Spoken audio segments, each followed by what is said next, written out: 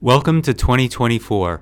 With the 2024 election on the horizon, the wars in Gaza and Ukraine, and numerous other foreign policy and domestic news stories, it's never been more important to stay informed. The DSR network has you covered, with experts across all of these stories, to bring you the analysis and commentary of the stories that matter. Later this month, the DSR network will introduce the TNR Daily, featuring Greg Sargent, formerly of the Washington Post and a close friend of the show. Don't miss a moment of our coverage. Become a member of the DSR network today. Members receive exclusive bonus content, the opportunity to attend DSR live events, a members-only Slack community, an ad-free listening experience, and more. For the month of January, receive 50% off your first year of membership. Visit thedsrnetwork.com/buy and enter code DSR2024 at checkout. That's thedsrnetwork.com/buy and code DSR2024. Thank you for your support. Hi, welcome back to Foreign Office. I'm Michael Weiss, the editor of the Insider English, as well as director of special investigations at the Free Russia Foundation. And I know it's been a while since our last episode. Apologies, but the good news is there's a lot of fun stuff coming down the pike at Insider English, which you should all pay attention to because it's Russia related, specifically Russian intelligence related. And that's the reason for this episode. I'm joined by two very esteemed guests. The first is Toomas Ilves, the former president of Estonia. And the other is Dan Hoffman, former CIA officer, who may or may not at one point have been chief of station in Tallinn, but certainly has ample experience with Estonia and Estonia counterintelligence, speaks the language fluently, which is rare for an American. And the reason I wanted both of them on the program is, for those of you who are unaware, in the past week, there's been a bit of a hoopla, and it's a very characteristically Twitter-born hoopla, about a case in Estonia of a Russian academic, Vyacheslav Morozov, who was attached to the University of Tartu, and was arrested, I believe, 2 weeks ago by Kapo, Estonia's internal security service, or their version of the FBI. And this has caused quite a furor among academic circles and Russia watching circles that there's no way that this guy, an academic, a scholar of high renown, could have in any way have been working for the Russian intelligence services. It must be some kind of witch hunt, or even worse, kind of an Estonian chauvinistic campaign against Russians living in the country. Russophobia in light of the invasion of Ukraine, or just, I guess, a general predisposition that Estonians might have about Russians. But the reason I'm bringing Ilves and Hoffman on the show is both can speak to the way things work in Estonia, and I think Dan in particular can speak to how Russian espionage functions, particularly when targets for recruitment or assets are themselves ethnic Russians living in the diaspora. And so, gentlemen, welcome to you both. You've both been following this case, as have I. Toomas, you've been tweeting about it and pushing back on some of the more histrionic arguments against Capo and your country. Let's start with just sort of how Estonia functions as a social democracy and how its law enforcement agencies ply their trade, and more to the point, don't ply their trade. I mean, I've done many stories on Capo. I've interviewed Russian agents caught by Capo in Capo headquarters. This is one of the most professional counterintelligence services on the planet, certainly held in very high regard in Europe and in the United States. And the idea that they would just round somebody up because they don't like the cut of his jib, or that, he's got a Russian surname, seems to me quite ludicrous, if I'm not putting it a little too strongly. What's your take on all of this? The first thing I'd say is that, given this I would say Orientalist narrative about, those Estonians, they're like, we saw it in Medusa today. Oh, well, they haven't gone from the Soviet Union. Estonia rates as one of the highest countries for rule of law anywhere. Out of all of the countries in the world, it's like number 9. Yeah. So ahead of both the US and UK on rule of law. Basically the Nordic countries are ahead of us. New Zealand is ahead of us. I mean, it's we don't do those kind of things, but it's typical. I say, sort of that's one of the first things that comes out. Oh well, they used to be in the Soviet Union. Obviously, they're going after a Russian, which is very obnoxious. But on the other hand, I would say on Capo, precisely because of those kinds of the possibility of those kinds of statements is meticulous. They do not arrest anyone unless they have a case. Also, because we have an extremely liberal court system, which with the police in sort of in non-espionage cases, if the police, especially the criminal police, for example, make a mistake, the case gets thrown out. Right. So Capo does not even proceed without being sure they can get a conviction. Right. And Dan, I mean, you worked in Tallinn, I'm sure you had liaisons with Capo. You and I have talked offline about Alexander Talts, who's the head of CI there. And I mean, quite a legendary figure, both within and without Estonia, right? I mean, he kind of got his start as a cop, cleaning up organized crime in the 90s, and, is now, I mean, I think he's got a near 100%, if not 100% conviction rate for all the Russian assets he's hoovered up, especially in the last 15 years or so. And this cuts across all the services, FSB, SVR, and my favorite, the GRU, two of whose agents I had the privilege of being able to interview and profile once they were caught and confessed.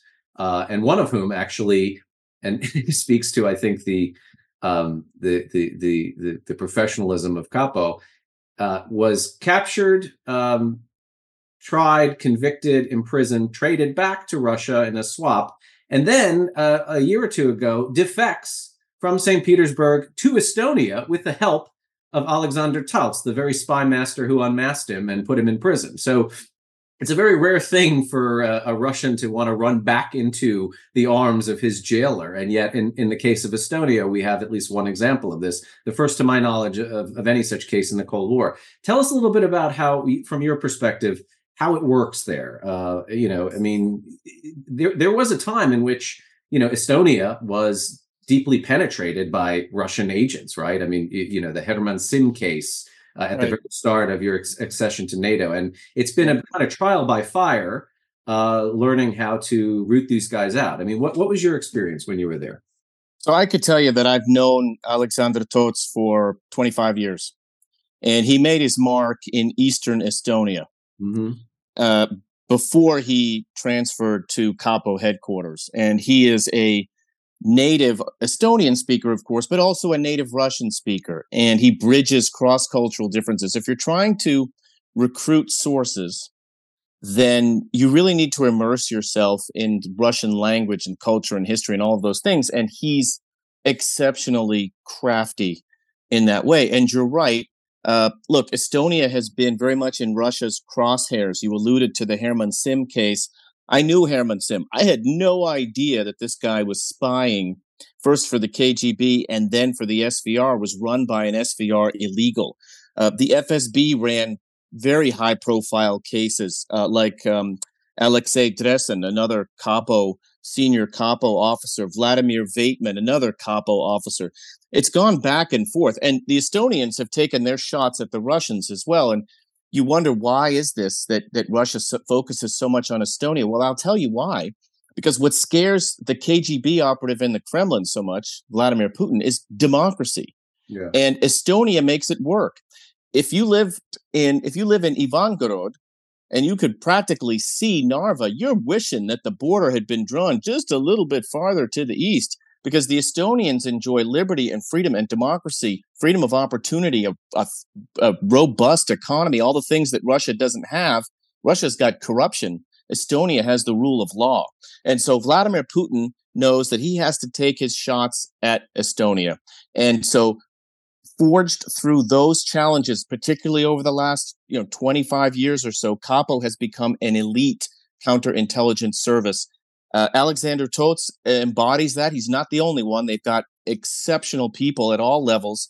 And when they make a case against someone, it's always based on sources and methods. That's how we caught Herman Sim. Yeah. I can't go into the details, but that's a case of sources and methods where we learned of his nefarious spying. It takes a spy to catch one. So with this case of Vyacheslav Morozov, the professor of international political theory at the University of Tartu, I have no doubt that Estonia had sensitive intelligence collection on whatever nefarious stuff he was doing. Remember that he was a professor in St. Petersburg. Mm-hmm. He's a dual citizen. You don't get to come to Estonia and teach without the FSB knocking on your door and saying, hey, whatever we ask you to do, you better do it, or else you're going to be in a bad place. So that we don't know the details. We just know that Capo says he was, quote, orchestrating anti-democratic action. We don't know the details yet, but I have no doubt that we will hear in good time about what all of that entails. And I mean, one thing that seems to get confused when people talk about espionage or think that they're talking about espionage is not every spy volunteers him or herself out of ideological motive or, for venal reasons such as money. Some people get compromised. Some people have, a proverbial gun to their head or a literal gun to their head, particularly if they're Russian and they travel back to Russia and they have family members or loved ones still in Russia. They are vulnerable. I did a whole profile of Denis Metsavas, who was an ethnic Russian who grew up in Tallinn, but very patriotically pro-Estonian, joined the Estonian army, kind of ironically and tragically was turned into a poster child post-Crimea 2014 for the success of ethnic Russian integration in Estonia. But because he kept going back to Smolensk to visit his aunt and uncles and cousins, was honey-trapped 10 years prior and was run by the GRU. And he hated it, and he hated himself. And it was kind of a heartbreaking story. Some of these guys are, themselves victims before they become agents, right? I mean, they are psychologically disassembled by the Russian services who are well trained to do it. So we don't know. I mean, if Morozov, sort of offered himself up or, was in some way being blackmailed by traveling to Russia. And as you point out, given the proximity to NATO, given the access he would have had at a university in Tartu, he seemed to me to be a very likely target for recruitment. Sure, I think the questions you're raising are important. What was his motive? Well, there's lots of motives, and we'll wait to hear what those might have been. Sometimes it's about if somebody say that someone was motivated by money, that's just being intellectually lazy.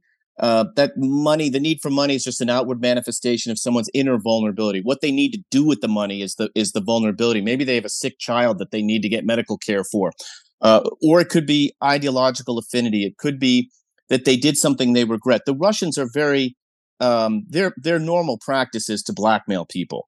The Russians have a saying that Toomas knows quite well: "Svoya rubashka bliže k telu." Your own shirt is closest to your skin, and so they use that blackmail to their advantage. That's how they run their spy operations.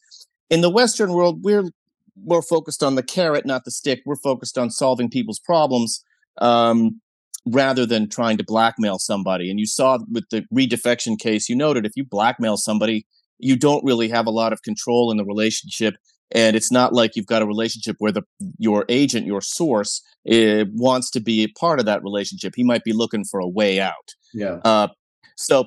But the range of things I want to emphasize that Morozov allegedly could have been involved in, it's certainly spotting people of interest and collecting information on them. It might also be disinformation and propaganda, spreading falsehoods that serve Russia's national interest. There was enough concern at the university. I have no doubt that the head of their political studies department, Kristina Tönnissen, whom I'm sure Toomas knows because Estonia is a small place. I know her from 25 years ago. I know her. I teach in the same institute. You know her. On the same floor, 2 doors down. Okay. From Morozov. I mean, we're in the same wing. Wow. On the same floor. So maybe he was collecting on you. That's what I was asked by a newspaper. Do you think he was spying on you? I said, well, I'm more recent than he is, so I have no idea. But no, but I mean, it's And what I'm more sort of concerned about is this strange reaction among colleagues of his, sort of internationally, like, oh my God, he's such a sweet guy. How can he possibly be a spy? I mean, I had to like remind people that, what is it now?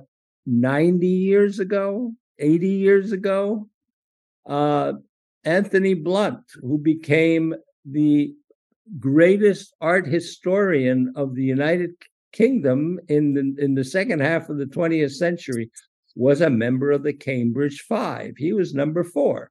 So along with Kim Philby and his buddies, they were the big spies. I mean, Kim Philby, who basically penetrated British intelligence, passed on all kinds of information.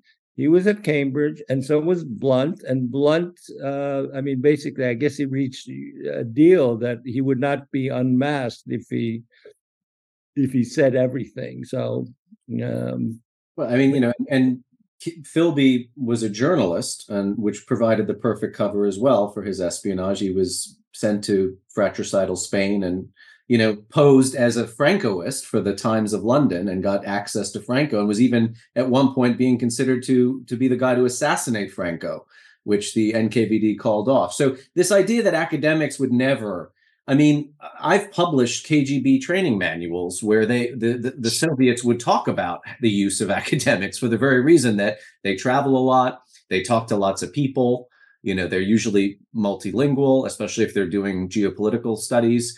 As Morozov kind of was. So in a way, there's nothing new under the sun here. This happens all the time. 3 months ago, Canada arrested a GRU agent who was posing as a Brazilian academic. We see this over and over again. In fact, I'd say that the number of cases of busted academics is actually quite high, and so this kind of this bleating that we hear from colleagues about, oh my God, he's such a nice guy, this is all a setup, is really quite. If it were biologists who were doing this, but these are colleagues in who study Russia, being shocked that a member of their community is a spy. It doesn't really make much sense, frankly. I think, and I'm going to put this question to both of you. I think also part of the kind of mood music of this affair is there's a great deal of sensitivity among those who have created careers and reputations for themselves for being Russia watchers, and so deeply sort of wedded to studying Russian politics, Russian history, the Russian economy, that all of a sudden now this pall has been cast on the entire nation and society. We talk very openly, and I think honestly now, that this really isn't Putin's war. A good number of ordinary Russians support it or are indifferent to it. In other words, they don't really give a shit about what's happening to Ukrainians, children being kidnapped, et cetera, et cetera. They just want this whole thing to go away. And there seems to be this idea that we have to push back against this and emphasize the good Russians, particularly in the diaspora, right? Which is why I think Estonia comes in for criticism for, doing things like saying, sorry, the border's closed, stay in your own country, don't come here, sort out your own problems. I talked to the former head of the Foreign Intelligence Service of Estonia, Mick Madden, and I said, in the United States, this is seen as kind of controversial. He said, well, I have a proposal for those in the United States. You take in 100,000 military-aged Russian men into your country who are listless and unemployed, and you allow them to, run roughshod over your cities and towns, and then come and lecture the Estonians about our policies and our border security. But I think you see a big change in, say, Finland, which at the beginning of the war, actually, they took in some refugees from Ukraine, and then they took in people applying for asylum, young men from Russia applying for asylum, and then they put the women, because they were all women who came from Ukraine, in the same camp or the same refugee center as they put the young men. This was a bad idea. Now, however, Finland has just closed its borders to all Russians because they saw the weaponization of asylum seekers. That these were not asylum seekers; they were coming. Either were Russians or they were people that Moscow, following the Belarusian example, were bringing in from the Middle East. Also, lots of strapping young men. This is not the kind of thing that Europeans really want. Right. No, I mean, migration can be easily instrumentalized on behalf of a state to destabilize other countries. I mean, Belarus is a classic example. But Dan, I want to ask you a question. So, we sort of joke about Estonia captures spies annually. Like, there's always a handful of them. They're written about quite openly in the Capo Annual Review, which is read very intently by CIA, FBI. In the United States, we don't really, I mean, and I'm asking you this specifically because I know you kind of worked on the Skripal exchange with, some of the guys from Operation Ghost Stories and so on. Like, it's kind of a rare thing when the United States announces they have caught Russian spies, and it's sort of sensationalized in a way. We don't treat it as a kind of everyday occurrence the way the Estonians do. And, Toomas jokes that, well, either for some reason the Russian services have alighted upon Estonia as their only target in the world, or other countries are kind of remiss or kind of lackadaisical about penetrations in their own midst. What do you see, in terms of what the United States and our own counterintelligence community should be doing differently? Should we be more modeling ourselves on the Estonian method?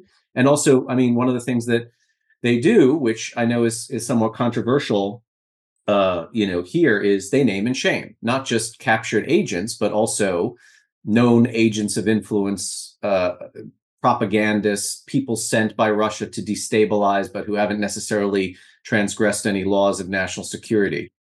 There seems to be now an urgency to recognize the threat posed by Russia. I mean, you have chatter just this week that we're sort of on a glide path to an open military confrontation, meeting between NATO and Russia, in the next few years. Do you see that there's kind of a changed level of feeling and thinking about how we go about our own law enforcement and our own spy catching? So first of all, on the public part of this spy catching business, for Estonia, super small country, a little over 1 million people there. We in the United States like to say, if you see something, say something. Tell state, if you think that something doesn't look right, tell your state and local law enforcement, especially for terrorist threats. For Estonia, it's super important for them to do the same thing on the threat from Russia. That's the biggest threat that they face. And so these cases, first of all, Estonia is extraordinarily transparent anyway. That's just built into their DNA. They are, as people, they are. If you ask them a question, they're going to tell you the answer, whether you like the answer or not. It doesn't really matter. They're going to tell you what you need to know, even if it isn't exactly what you want to hear. So they're transparent, but there's value there because this is how you inoculate your population against the threat from Russia, which is greater today than it has ever been, for sure. The second thing is that with the rule of law, all of these cases are going to be public knowledge because they're going through the legal process. In the United States and Estonia, we share a very robust intelligence exchange, and a lot of these spy cases in Estonia, as you know, there's an element of collaboration with NATO partners, including the United States. When it comes to catching our own spies in the United States, we do it, and it is public knowledge. If you look at some of the really very significant cases, Nicholson, Ames, Hansen, among others, there's lots of these cases.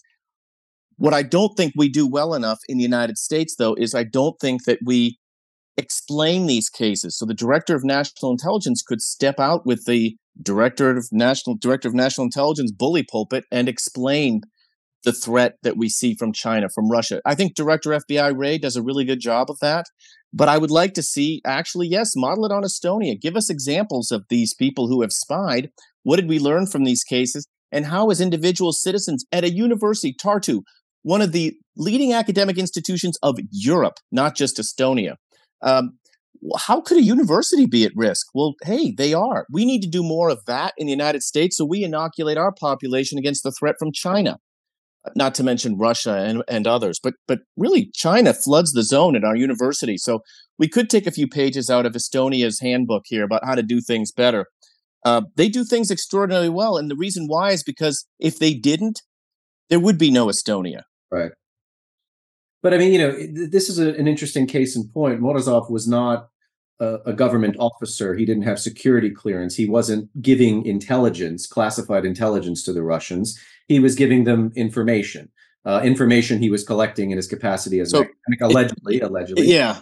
I mean, so yeah. I mean, right. In the U.S., there are people who, many of whom hide in plain sight, as far as I'm concerned.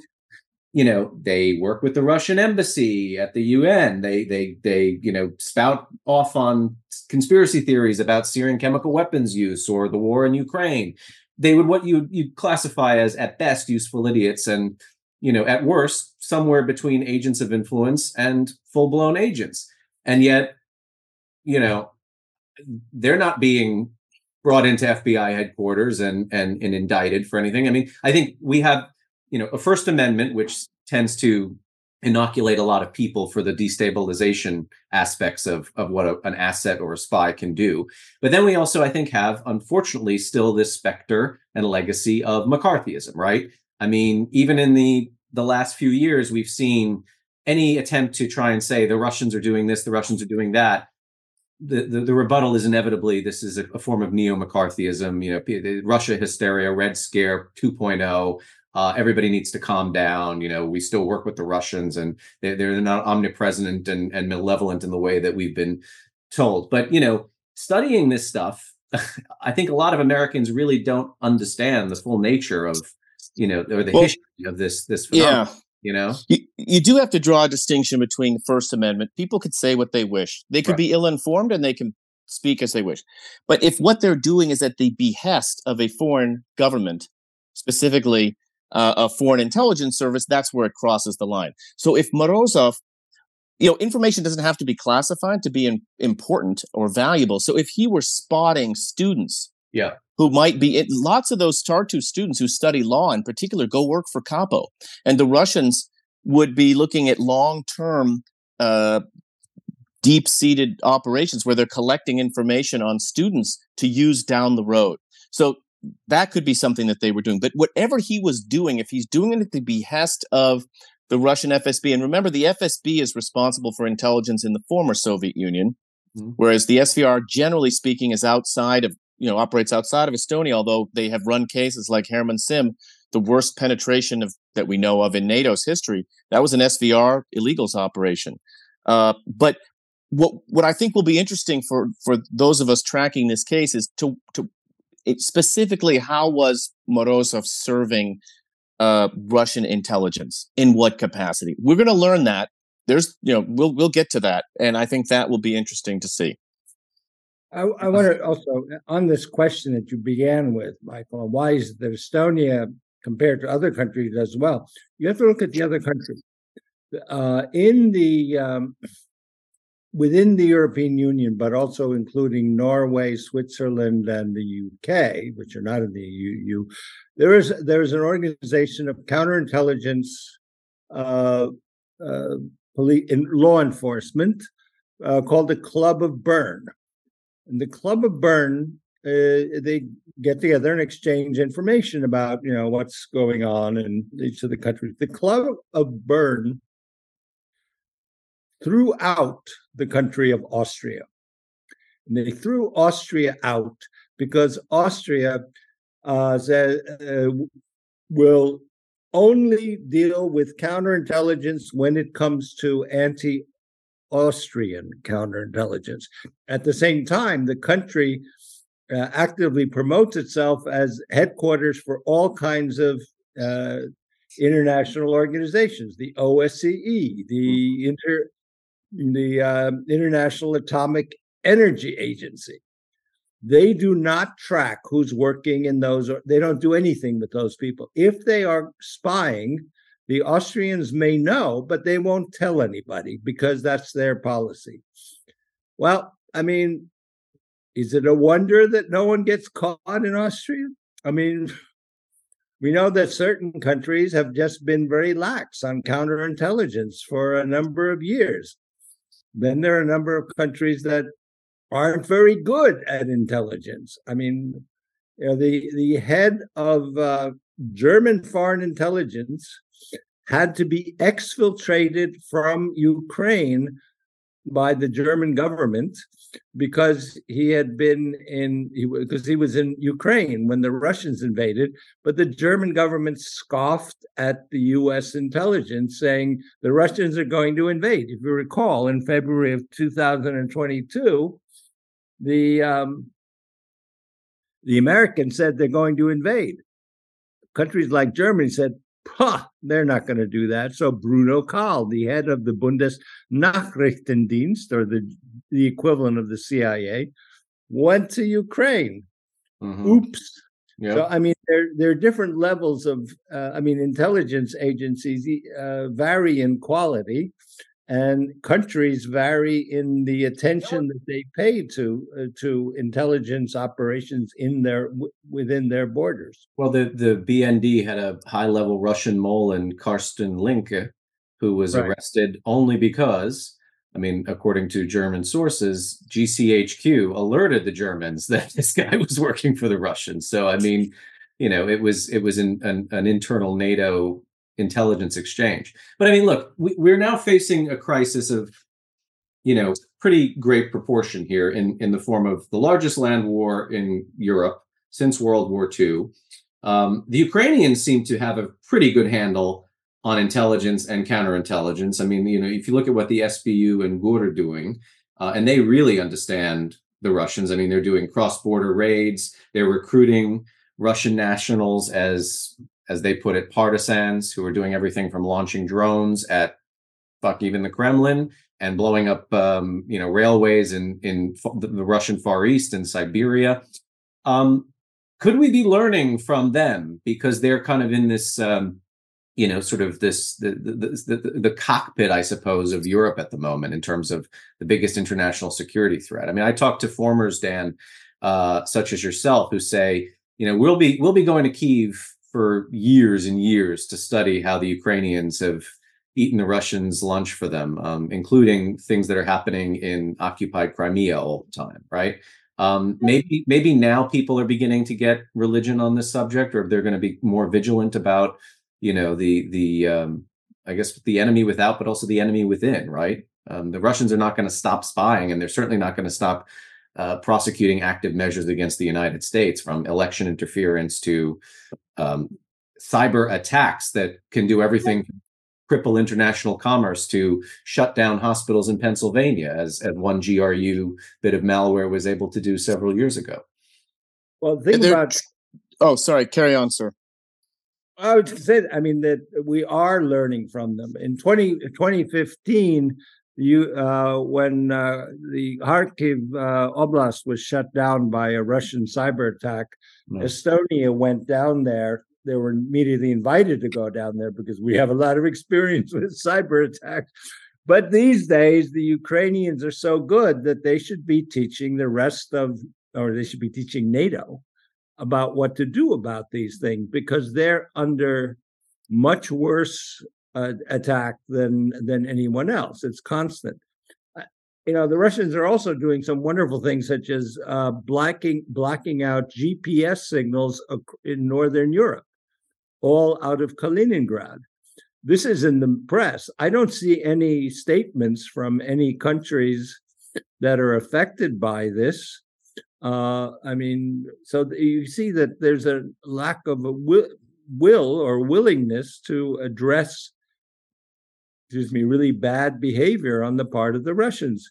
So you have this combination of unwilling to talk about what the Russians are doing, a kind of Orientalist, superior and haughty attitude towards what the Ukrainians are doing and what they've learned, and their ability to fight, I should say. It's not only spying, they're just, counterintelligence. They are the only country that has experienced fighting Russians. Yeah. If we are not learning from them, then, and especially given the way the bellicose rhetoric of Putin, who basically this past week intimated that the Baltic countries are next. If we're not learning from them, then we're really stupid. Dan, you wanted to say something? No, I agree 100% with what you both have said. I think that when you have a war like the one we're seeing, this barbaric war in Ukraine, uh, what powers so much of Ukraine's defense is intelligence. It's cyber intelligence, where the Ukrainians have stolen Russian secrets through awesome, uh, awesome cyber capabilities that we can learn from. It's about tactical military success from their thanks to their incredible military intelligence and Director Budanov, and the lessons learned from these behind enemy lines operations and then operations on the front lines. These are things that can be shared. If you want to know one reason why Ukraine ought to be a member of NATO, they've done more than any country has ever done to defend and to counter and deter Russian aggression in Europe. Hands down, no question about it. And the level of collaboration right now between NATO members and Ukraine is incredibly high, but it should be higher. Estonia and Ukraine have had a long-standing relationship militarily and diplomatically, and of course with intelligence exchanges. But you know, those who say that it's not our war, it just harkens back to the 20s and 30s. And just read Winston Churchill if you want to know how that turns out.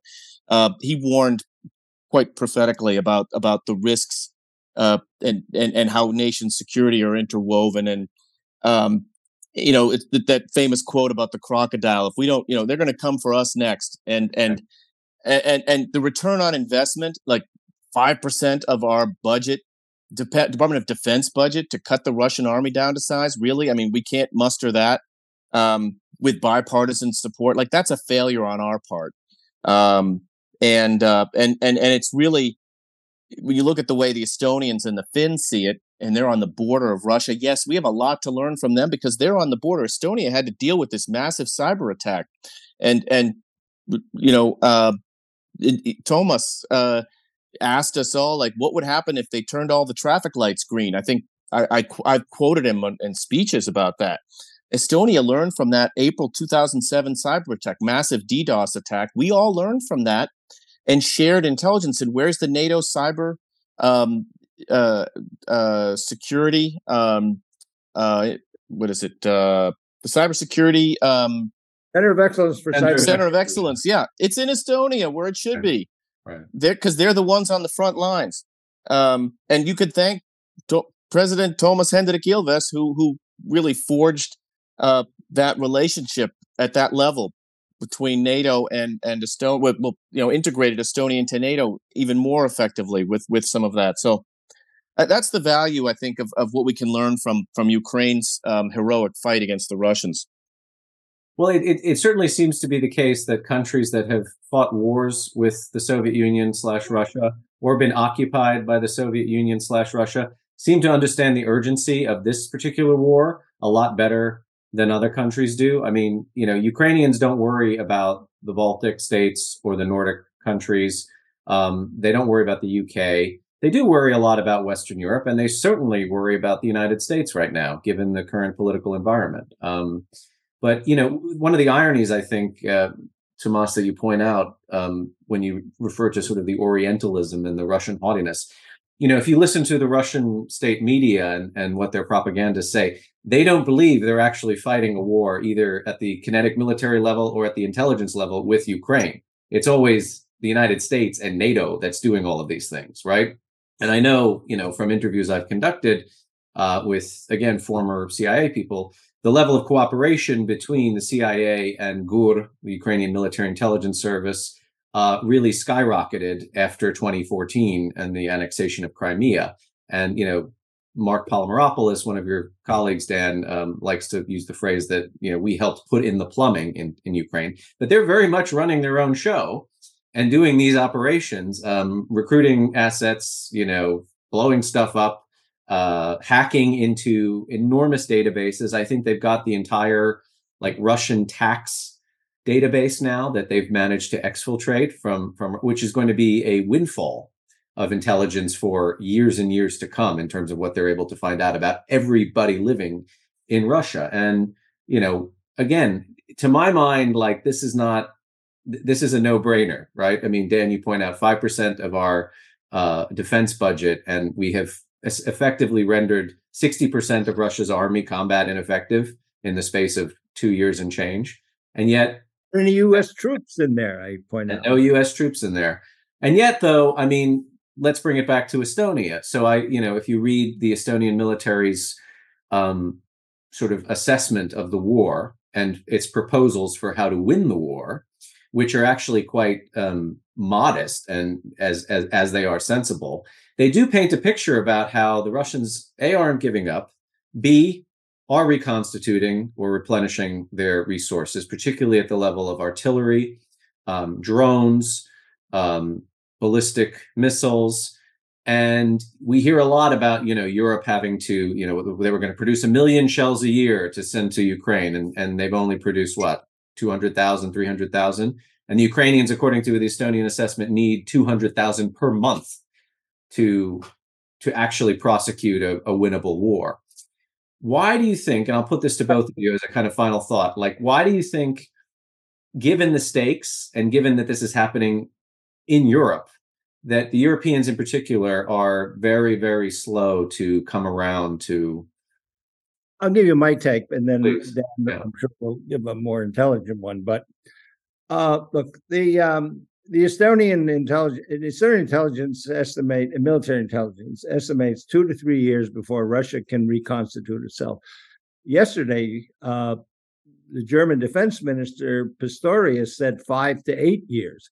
Now, I'm not going to get into that argument, but the fact that even a German says 5 to 8, given the sort of general desire of Germany not to do anything, shows that there is an increasing awareness. Now, the problem has been, and this runs through all kinds of political decisions, is that the Western Europe is loath to admit that actually we were right. Those of us on the border of Russia, with the experience that you were talking about, actually knew what was going on. So far, basically only the Finnish prime minister, who's no longer prime minister, said, well, we should have listened to the Estonians.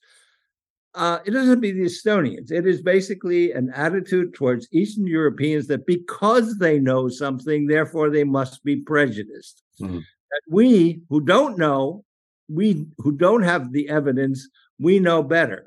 And you see this, and I guess the whole thing is summed up where right now with the discussion going on about who's going to be the next Secretary General of NATO.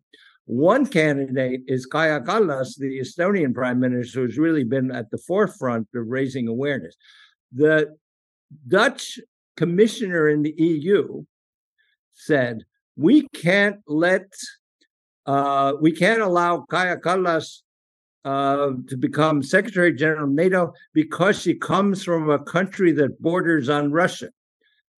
Now, Jens Stoltenberg, who has been had his 5-year term extended twice. He was Prime Minister of Norway, a country that has as long a border with Russia as Estonia.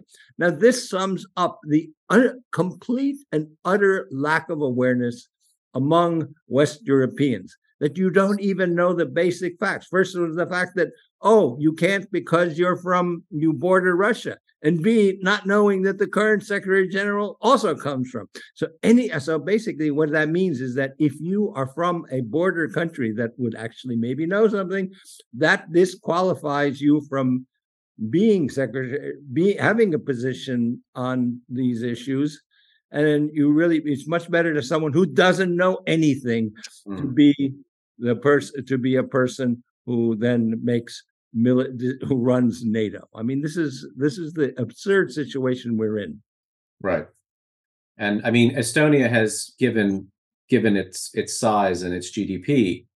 We've given 1% of our whole GDP. 1% of the whole GDP to Ukraine. And, there is a moral imperative, but there's also a utilitarian one, which I think your chief of staff put it well when he said, every javelin that we give to the Ukrainians that takes out a Russian tank is one less Russian tank that can invade Estonia someday. So why wouldn't we be doing this, right? Yeah. So Dan, I mean, let's turn to then, as a final note, because we're both Americans here. I mean, Toomas is very much sound like one. too. But I'm very concerned about where this country is headed. Well, where it is now, but also where it may be headed in terms of, if we see another Trump administration, he has said that he wants to pull out of NATO. God knows what kind of transactional or even worse sort of deal he would want to strike with Putin as a result of this. It seems like Republicans have lost their Reaganite first principles and have devolved into this sort of neo-isolationist, if not nativist point of view about, well, we don't care about Ukraine. I mean, Matt Gaetz had a line which was quoted a few months ago in the New York Times. I don't care which fat guys in tracksuits are running the show in Kyiv, was his basic assessment of the situation. And yet, I mean, one of the things that strikes me as kind of bizarre and paradoxical is, the MAGA movement claims to want a succession of things. One, revitalizing America's military might. Two, getting those lazy welfare queen Europeans to do more of the heavy lifting themselves in terms of the international security. And three, create more jobs here at home. And yet, our policy to help Ukraine manages to accomplish all three things at once, right? The security assistance, the money we spend on Ukraine, we actually spend here at home in our own military industrial complex, opening new factories, hiring more American workers to produce shells and, Gimlers and HIMARS and all the rest of it. And this war has forced, we're not quite there yet with all countries meeting, what is it, the 2% GDP standard for defense spending in NATO, but a lot of them are getting there. They're certainly taking their own security and defense more seriously. What do you think the argument needs to be made? I mean, we talked about educating Americans about the state of the world outside of their own borders. What do you think the argument needs to be made for this sort of intransigent constituency that thinks Ukraine can survive or it can be completely colonized by Russia? It makes no difference to me here in Boise, Idaho, or whatever. Yeah. So I'm going to give you a fairly long answer here. First of all, American politics can be quite the riddle wrapped inside an enigma. I've tried to explain it to foreign colleagues over the years. It's tricky and challenging. I think it's still a small minority, very small minority in the Republican Party that doesn't support giving assistance to Ukraine. It's just that the margin in the House is so thin that Speaker Johnson doesn't have a whole lot of options, and he's pushing for a lot on the border. And look, at the end of the day, I wish they would work it out, because right now we're not getting what we need to Ukraine or to Israel. But let me just say this in the big picture. During World War I, my grandfather served in the Navy. His brother, my great uncle, served in the U.S. Army. I never met my great uncle. He died as a result of being exposed to poison gas on the front. But my grandfather, just like so many of my other relatives who fought in World War II and in Korea, they had zero interest in sharing any of their brutal wartime experiences with anybody. They wanted to live out their days cultivating their own garden, so to speak. Right. And it's that interwar period, after the war to end all wars, when Americans wanted to be left alone, that I think we're seeing again now. This situation we face in the United States, where Americans have seen how we spilled a lot of our own blood and treasure in those so-called forever wars in Afghanistan and Iraq. We don't want to become entangled in world affairs, and we don't see the distinction between supporting Ukraine in their fight and their war, which is our fight as well, against Russian barbaric, unprovoked aggression. They don't distinguish between that and 100,000 U.S. troops in Iraq or Afghanistan. That's, to me, the real challenge. The other part for the United States, we're protected by two great oceans. We've got a really powerful, dedicated military intelligence community, law enforcement. They keep us safe from foreign threats. The problem is, just like the 20s and 30s, we got a lot of storm clouds on the horizon. We've got an axis of tyranny, Russia, China, Iran, and North Korea, that want to divide the world into spheres of influence that they control. And the only way out of that is for us to work with our allies. But first, we've got to be intellectually honest and see the world as it is, not how we wished it were. We ignore these threats at our own peril. You could think you could just pull up the drawbridge and not have to worry about it. I'm sorry, those threats are there. We just need to be realistic about what we can do about them. We need to work with our NATO partners and enable our global allies and that means banding together to make it clear that would-be aggressors like China would pay too high a price if they attack Taiwan. But look, we're in the crosshairs, we collectively. Yeah. For the purpose of this conversation, we and Estonia, just as much in the crosshairs of those dictatorships, because nothing scares Xi Jinping and Vladimir Putin and their cronies more than liberty and freedom enshrined in our Constitution and Bill of Rights. And so either we band together with our partners and defend free trade and internationally recognized borders and lead as America has, or those countries will lose to powerful dictators who seek to do us all harm. And I bring you back to what Sir Winston Churchill said about, essentially I'm paraphrasing here, but, everyone hopes if you feed the crocodile enough, the crocodile will eat you last. And everybody hopes the storm will pass before it comes for their time to be eaten or devoured by the crocodile. Well, we as a country need to recognize that. And I think we're being willfully, not so blissfully ignorant of those threats. And that's up to the Biden administration. President Biden needs to get out on the bully pulpit and explain to the American people what the lay of the land looks like Presidents Reagan and Clinton did extremely well. They're both great communicators in different ways. It starts with that. Win the argument. If you don't like the fact that some Republicans don't support your foreign policy, win the American people's trust and confidence with your own leadership. I say that as an American citizen without any predisposed political or ideological bias. I can tell you, I tried my best to speak with intellectual honesty at CIA. I probably annoyed as many Democrats and Republicans for telling them what they needed to know when it wasn't always what they wanted to hear. But that's what I believe as an American citizen and one who is focused, for decades on those threats from overseas, detecting them, and then understanding that we have a finite amount of time to preempt those threats before harm is caused on our own shores. Yeah.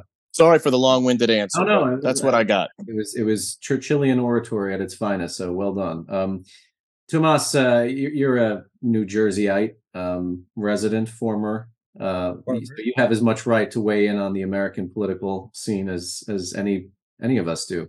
What do you think needs to be done to better communicate this sort of urgent plea for helping Ukraine, and also just recognizing the long-term Russian threat? Well, I think that that what Dan said was absolutely right. I mean, there's a great acronym, the CRINKS: China, Russia, Iran, and North Korea. And the CRINKS are all counting on the failure of the West. They don't. I mean, the reason they don't like democracy is because democracy threatens the oligarchs that run those, oligarchic dictatorships that run those countries. They all know that if there were democracy, they'd be out in a minute, because people can't stand those governments or regimes, I should say.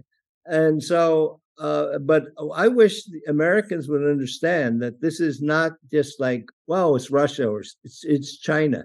It is a fundamental ideological standoff between really the countries that support democracy and the ones that don't. And the ones that don't use methods that we, because we're democracies, don't use. I mean, rule of law. You don't go around killing your opponents the way that those countries do. They're killing they're killing people around the world and spying on their own people around the world.